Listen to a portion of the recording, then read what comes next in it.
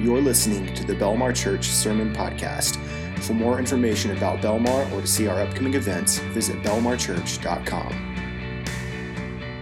I was in Indiana last week for a retreat and conference, and it was really good. So I looked at the weather all week, and it was always 2 or 3 degrees different. Sometimes it was colder there, sometimes it was colder here.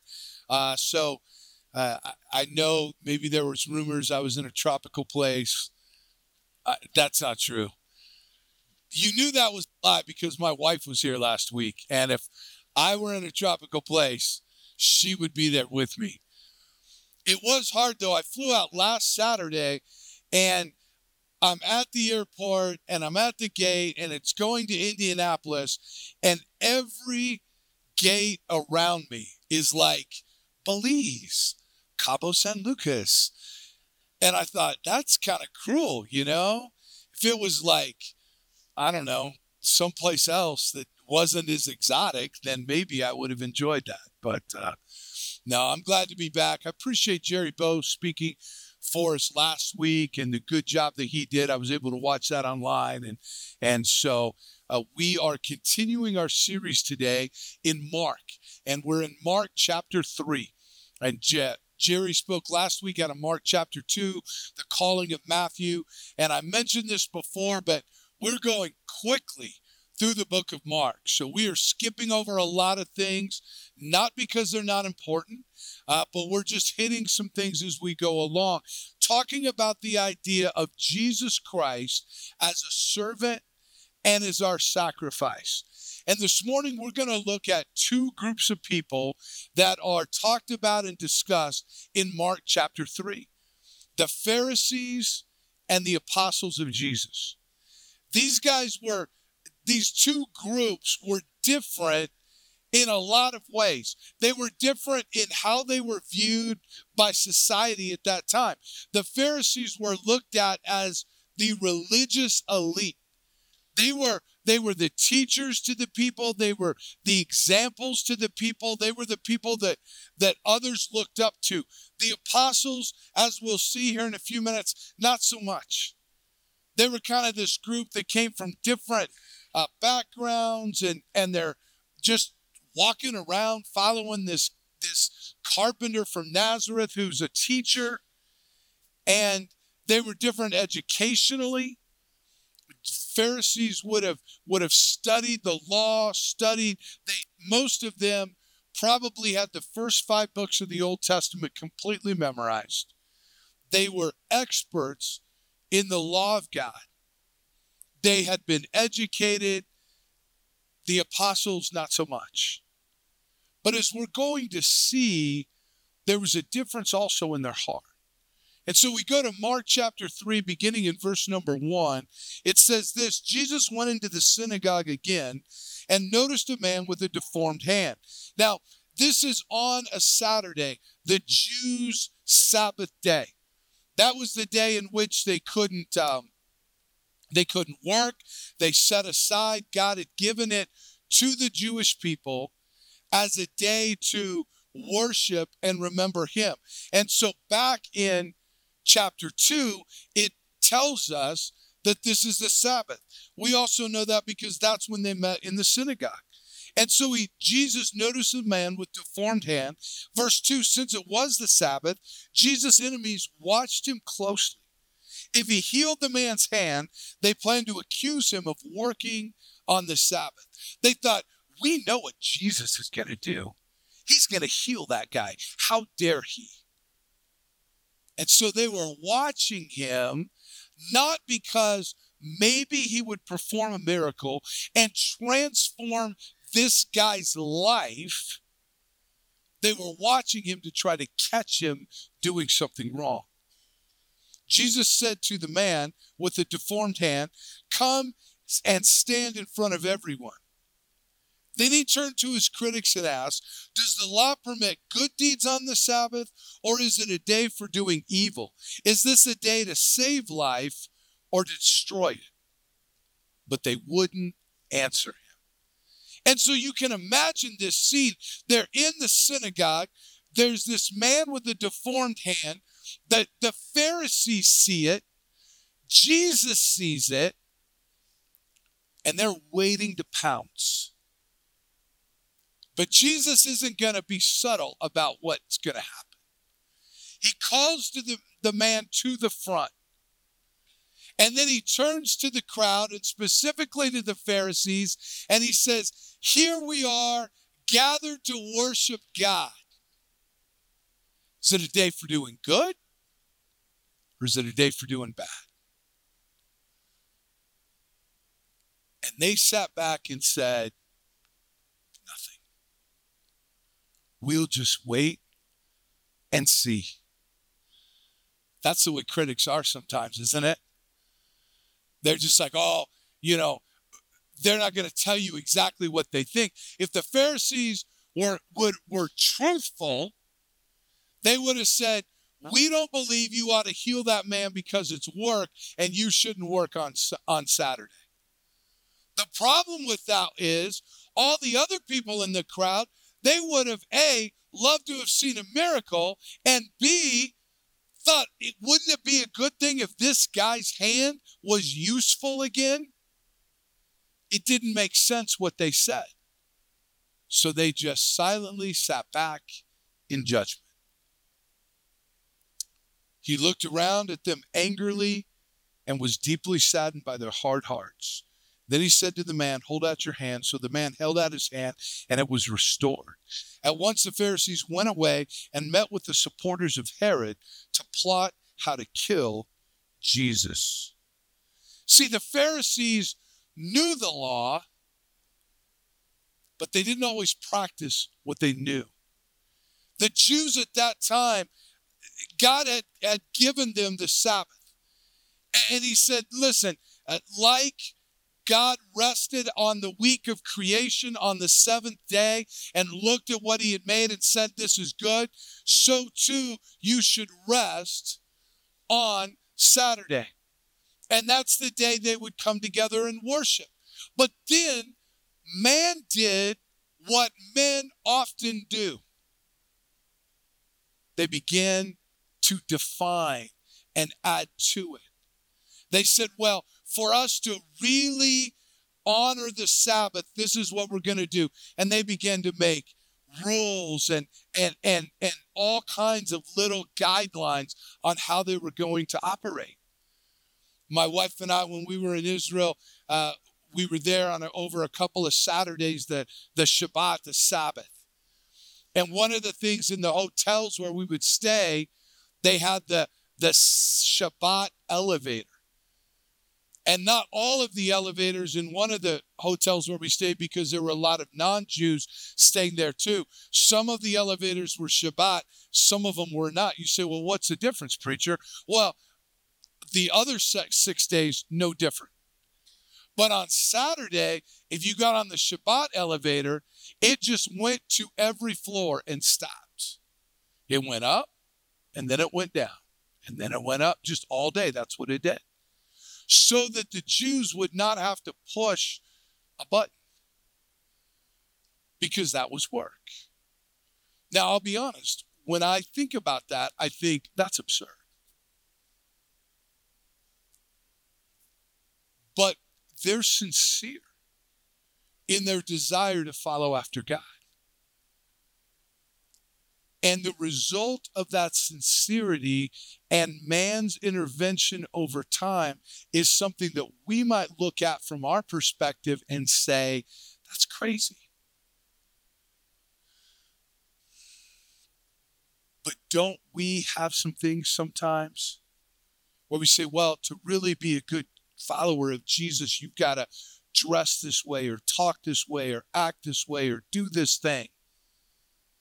And someone from the outside just looking at that say, is that really what Jesus would have?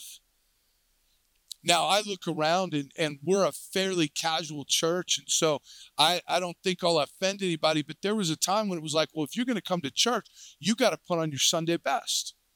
Suit and tie and dress and all of that. And some of you kind of think back to those days. But think about the absurdity of that a little bit. That in order to follow a Jewish carpenter that lived 2,000 years ago, and as far as we know, probably his entire life wore robes and sandals, we would need to wear a suit and tie on Sundays to honor him. It's not as funny when it's a little closer to home, right? You with me? See, we're going to talk about the contrast between the Pharisees and the apostles this morning, and it's easy for us to just go, well, of course, I'm like the apostles. Pharisee now is, if even people that don't know much about Scripture, if you say Pharisee, they'll think hypocrite. It's a negative thing. But in the day of Jesus, it was not a negative thing. People aspire to be a Pharisee. People aspire to be looked at like that. They held the Pharisees up. And if we're honest, sometimes we're not as far from the Pharisees as we might like to think we are. They knew the law, but they didn't always practice it.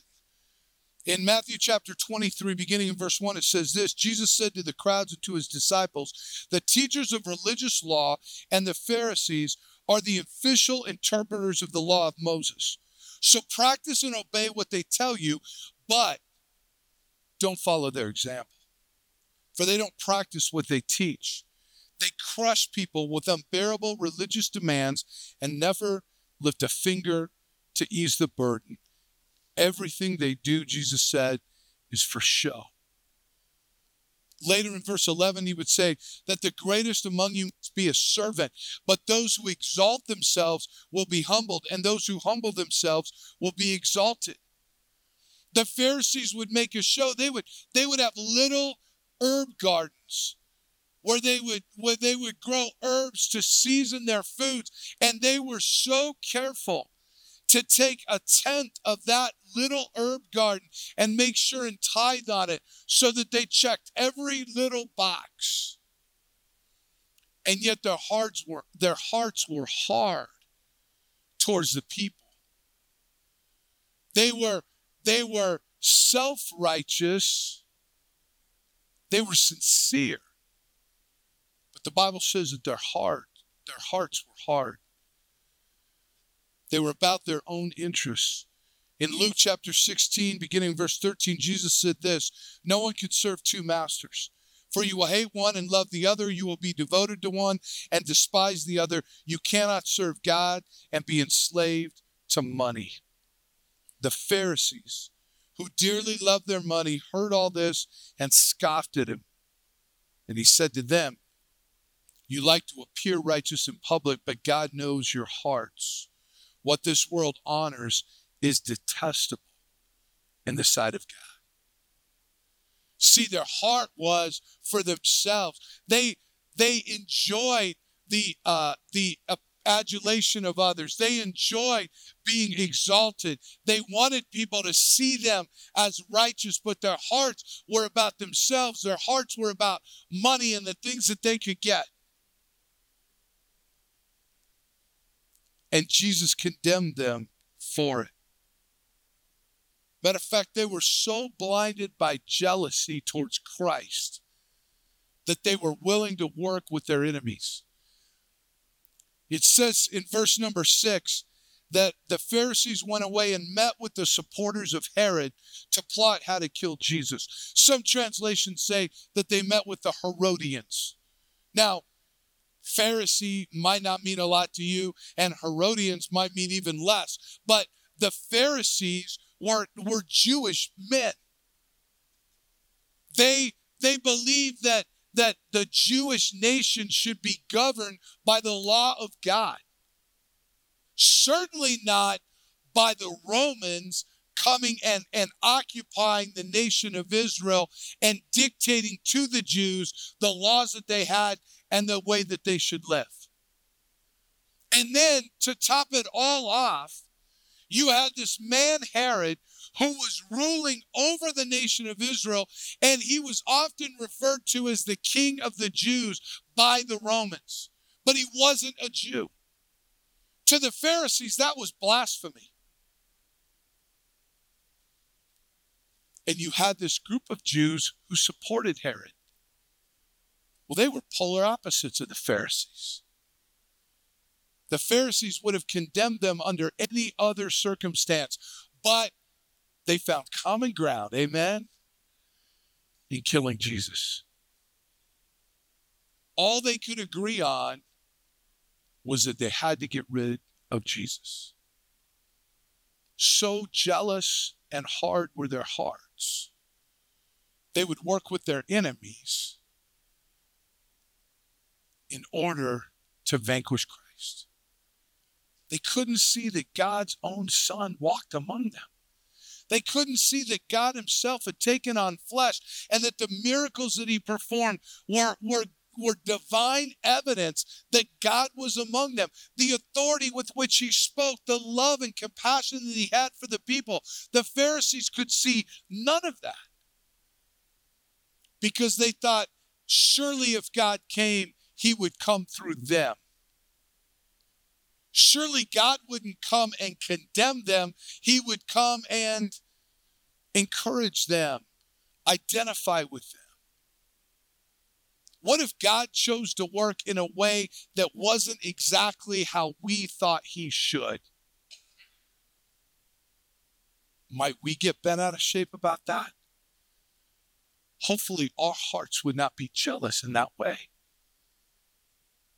Let's look at the next group as we skip down in Mark chapter 3 to verse number 13. It says, afterward, Jesus had been healing. There had been crowds all around him. And then afterwards, Jesus went up on a mountain and called out the ones he wanted to go with him. And they came to him. Then he appointed 12 of them and called them his apostles. They were to accompany him, and he would send them out to preach, giving them authority to cast out demons. These are the 12 he chose: Simon, whom he named Peter, James and John, the sons of Zebedee, but Jesus nicknamed them sons of thunder, Andrew, Philip, Bartholomew, Matthew, Thomas, James, son of Alphaeus, Thaddeus, Simon the Zealot, and Judas Iscariot, who later betrayed him. It seems like it's just a list, but there's some things here that are very important when it comes to the calling of the apostles of Jesus. The first is, it says in verse number 13, afterwards Jesus went up on a mountain and called out the ones he wanted to go with him in verse 13. But what we know from Luke is that Jesus had spent all night in prayer. In Luke 6 and verse 12, it says, one day soon after, Jesus went up on a mountain to pray, and he prayed to God all night. At daybreak, he called together all his disciples and chose 12 of them to be apostles. And then Luke also lists the names of the 12 apostles. Notice that Jesus is God. He had been given an assignment from the Father,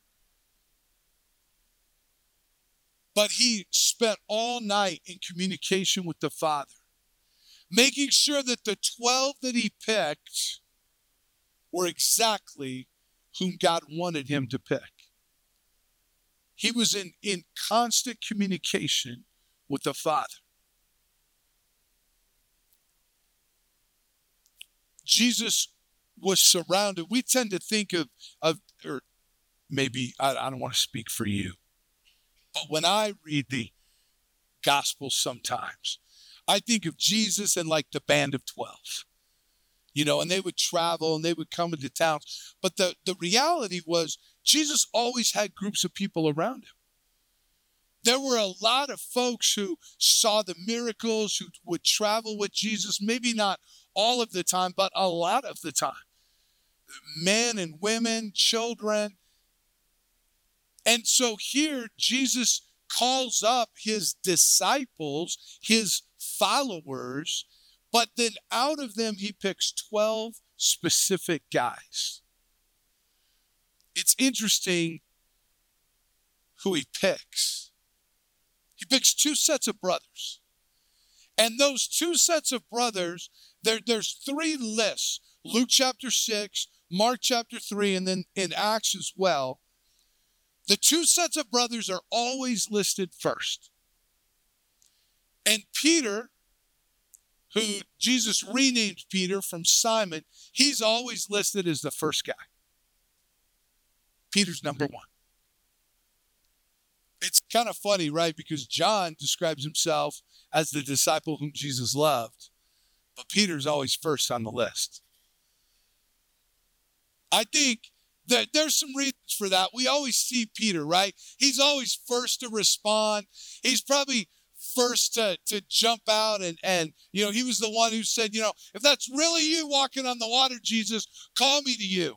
And Jesus said, come on. And then I think Peter went, okay. But he was the only guy who ever walked on water, right? I mean, he always spoke up first. I kind of think like if Jesus was like, we need a volunteer, 11 guys would step back. Peter take 2 steps forward anyway. And then Peter's brother was Andrew. In the list in Mark chapter 3, he's listed 4th. Not as prominent as Peter, probably just struggled to get a word in edgewise, Some of you might have a sibling like that. My brothers probably think that. And then James and John were named. Their father's name was Zebedee. And so they're called the sons of Zebedee. But Jesus nicknamed them the sons of thunder. That's interesting, isn't it? Because if you go through the Gospel of John, John's all about love. But the Gospel of John was written at the end of John's life. And we don't really see it a whole lot. But James and John must have been some guys to deal with if Jesus said, I'm going to nickname you sons of thunder. That doesn't really sound like meek and mild guys, does it?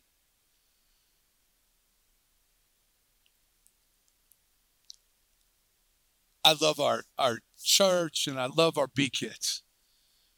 I love watching families walk in on Sunday morning.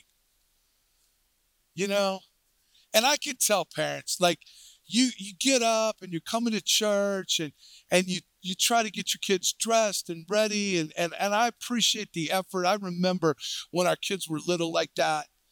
Some Sundays, man, some Sundays went great. Really, let's be honest. I didn't ever know because I always had to come to church early. I've been working in church most of my life. But from what my wife would tell me, some Sundays went pretty good. Kids got up, they ate breakfast, they were excited to go to church, they got dressed, and they rolled into church. Some Sundays, maybe not quite as much. Sometimes your kids wake up and they're just not real excited to be there. I love watching families come in. Sometimes mom or dad and the kids, and they're all walking in together and they're one big happy family. So we've got some kids, and when they hit the lobby, it's at 5th gear, full speed. You know what I mean? And in church, we might look at that and go, that kid's got the devil. But Jesus would look at that and go, that's a son of thunder. Right? Amen? Matter of fact, I was thinking about this a little bit. Peter, James, John. These are the guys who were on the Mount of Transfiguration. They're the only 3 that saw Jesus in his glorified state while he was on the earth. They were with Jesus all of the time. They got to see and hear things that even the other 12 didn't get to hear and see. But they were also the guys. Peter was the guy who denied Christ. He was always putting his foot in his mouth.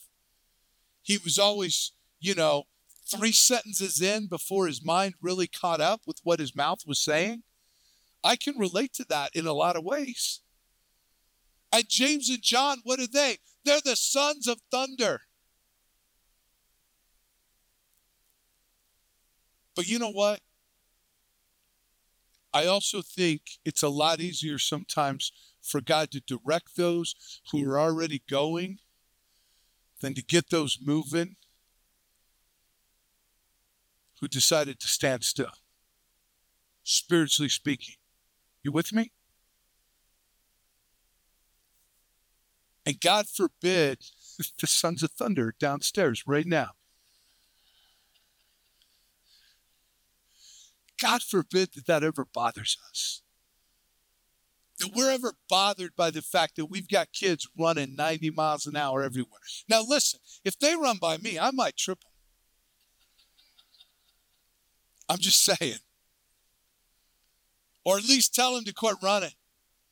But you know what? I don't ever want them to think that I'm not glad that they're here at church. Amen? I've told you before, I was a bad little kid. When I went and did, several years ago, I did a series, and I went back and was talking to one of my old Sunday school teachers, and she was the daughter-in-law of the main Sunday school teacher. The lady had passed away, but she taught me, and she came up with a picture. And she said, I think you're in this picture. But we didn't know. I couldn't tell for sure, but it did look like the back of my head because that was all that was in the picture. But I was standing in the corner. And I was like, yeah, that does look like me. And that is where I spent a lot of time. Remember when standing in the corner was a punishment you could make kids do? I don't know what that was supposed to accomplish, but right there. I spent some time in the corner. I remember in kindergarten, they had a little play. And different kids played different things. And that was when I learned what a dunce hat was. Because that was the one prop that I got to wear in the play. But God took Peter, Andrew and James and John, these fishermen, these sons of thunder. They were the ones who spread the gospel of Jesus Christ all over the place. He used a variety of people. He used Matthew, as Jerry talked about last week, a tax collector, a guy who worked for the Roman government. He also used a guy named Simon who was called Simon the Zealot. The Zealots were a group of people. They were just known as, we hate the Romans. They were always trying to fight against the Romans. They were trying to organize rebellion against the Romans. So God took Matthew, the tax collector for the Romans, and Simon the Zealot, and they both followed Jesus. Can you believe that the Messiah brought together people from different political persuasions? I'll let you make an application there. But it is something to think about.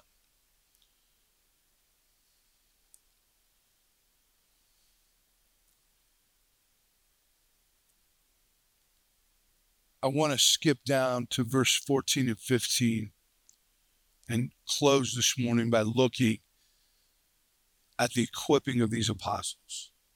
Then he appointed 12 of them, Mark 3:14, and called them his apostles. They were to accompany him, and he would send them out to preach, giving them the authority to cast out demons. The first thing I see about these 12 guys is they were called to be with Jesus. It's not a light thing to say that they would accompany him. See, the Pharisees saw Jesus heal on the Sabbath, and they went out. They went away from Christ to plot his death. They found others who would be on their side. And they would come and hear Jesus. They would come and spy on him. But the apostles were with Jesus. So much of the Gospels, we have the teachings of Jesus, the actions of Jesus. But don't you just wish you could know what the disciples, those apostles knew to just be with Jesus?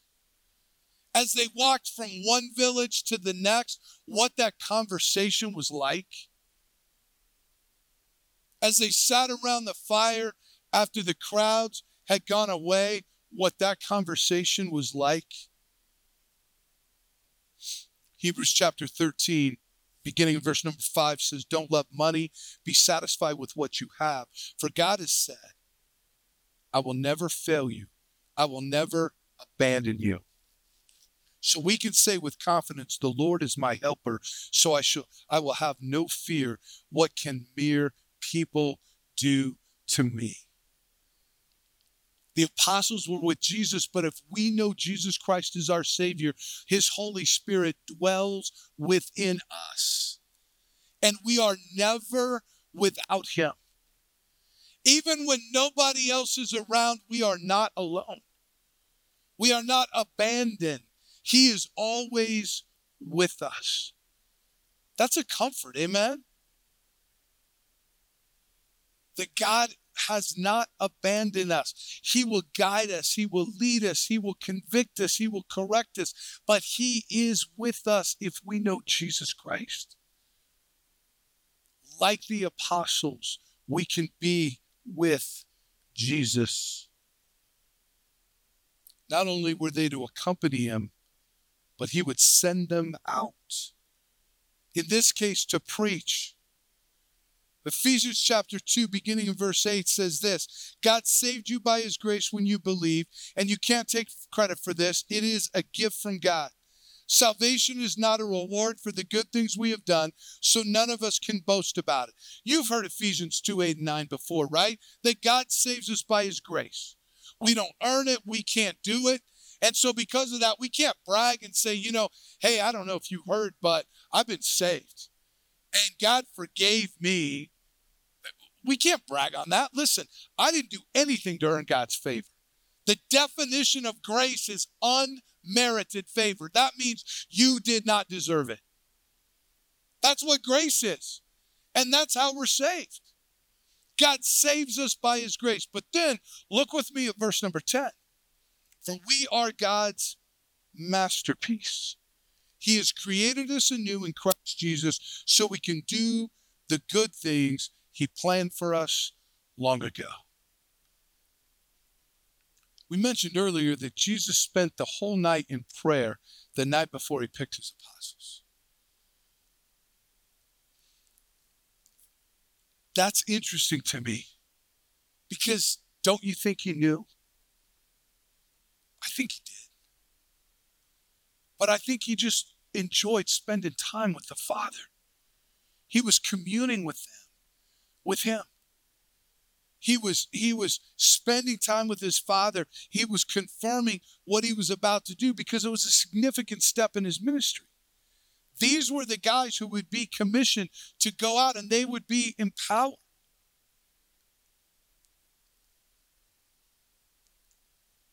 And all the time Jesus would say, I don't do anything except for the Father gives it to me. When he would spend so much time in prayer and people would look at that, he would say, listen, I'm doing what the Father has given me to do. And we understand that Jesus was born with a mission. He went and he taught, and then eventually he died as a sacrifice for us, rising again on the third day to show us his power over sin and death. But God also has a mission and a plan for you. Ephesians 2:10 says, you are God's masterpiece. He has works for you to do that he intended before you were even born. God has a plan for you. The apostles were with Jesus, and then they were sent out to do what Jesus assigned them to do.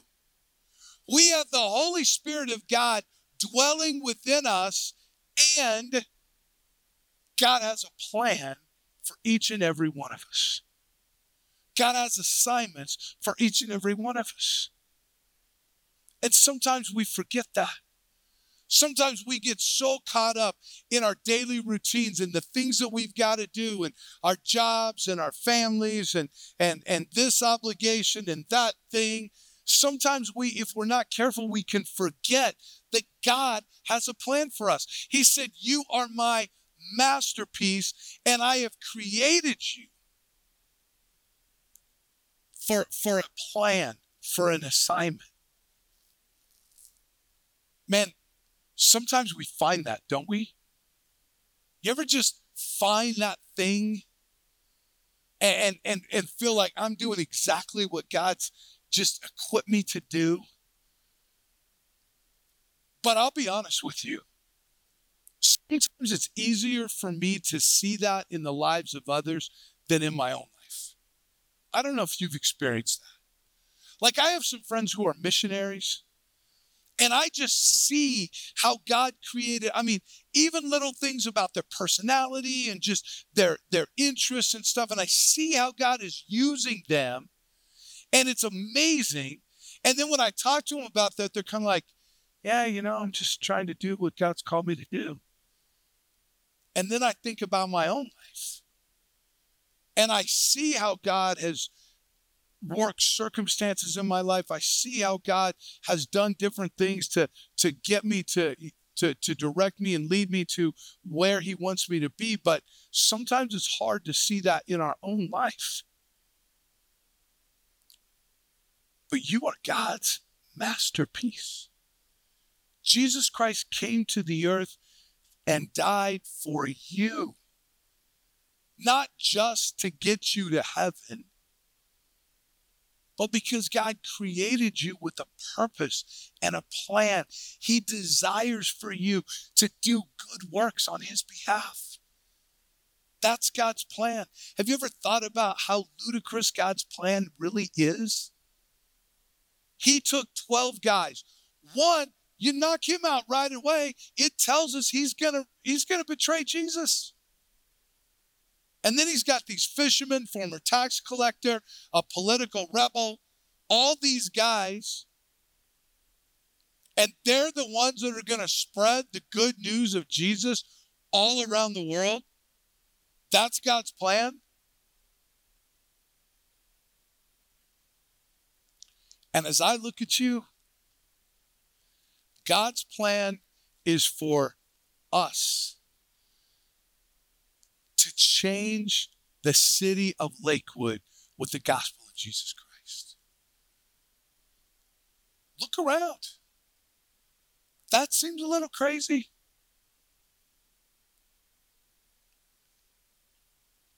But he says, I take the weak. I take those who don't feel like they can do it. God took Peter, the one who was always putting his foot in his mouth, and he said, that's my masterpiece. He took John, the son of thunder, and said, that's my masterpiece. He wants to take you. He's saying, you are my masterpiece. I've got a plan for you. They were with Jesus. They were sent out from Jesus, and authority was given. Matthew chapter 28, Jesus gives the Great Commission, and he says, all power is given to me. Go therefore. In Acts chapter 1 and verse 8, it's repeated. It says that Jesus said this, but you will receive power when the Holy Spirit comes upon you, and you will be my witnesses, telling people about me everywhere, in Jerusalem, throughout Judea, in Samaria, and to the ends of the earth. Now, we talked about the fact that if we know Christ is our Savior, his Holy Spirit lives within us. And so we have a companion. But it's not just a companion, it is a power source. He says, you will receive power. The Holy Spirit will be in you. You can do things in my name that you could never even think about doing on your own. Listen, for some of us, just having a spiritual conversation with someone is like some of you just break out sweating thinking about that. I'm not going to know what to say, and I'm going to have the wrong answer, and I always get my words confused, and I say things. Listen, you will receive power when the Holy Spirit comes upon you. Well, I could never talk to someone about Jesus because, they would have arguments and I wouldn't know how to answer them. You will receive power when the Holy Spirit comes upon you. Doesn't mean you're going to have the answer for everybody's question. The Bible tells us we're supposed to be witnesses. Now, there are expert witnesses, but witnesses just tell what they saw, what they experienced, what happened to them. If you're sitting at a red light, two cars are coming and they hit each other head on, you don't have to be a traffic pattern expert to testify. You're just like, well, I was sitting there and boom, you tell what you saw. That's what a witness is.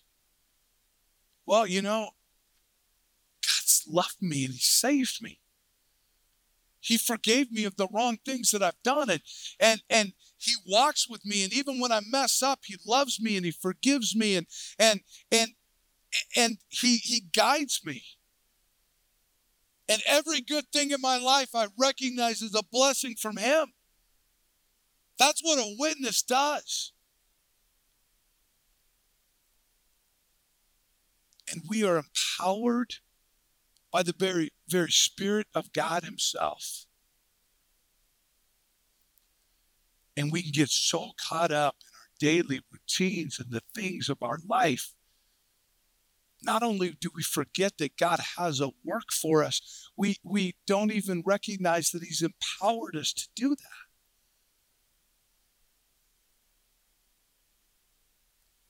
But God, the Lord Jesus, took these apostles, these 12 men, and he said, they're going to be with me. They're going to be sent out. They're going to be empowered with authority. And later they would say about those men and others that they turned the world upside down, and that they would look at them and they would recognize them as ignorant and uneducated, but they would say about them they had been with Jesus. So are we going to sit back with hard hearts and jealousy and judgment like the Pharisees? Well, we'll just wait and see. God desires to make us like the apostles, to be with him, to be empowered by him, to be sent out to do what he has called us to do. Let us fulfill his calling in our lives. Gracious God in heaven, Lord, we thank you so much for your word that convicts us, that challenges us, that instructs us. God, I pray that you would help us to take that, to be challenged and moved by it even this week. God, help us to spend time with you. Help us to seek to fulfill your calling, the works that you would have us do even this week, believing that you empower us, that we are your masterpieces, called to do what you desire, what you have for us. We love you, Lord, and we thank you for the opportunity to gather together today. In Christ Jesus' name we pray.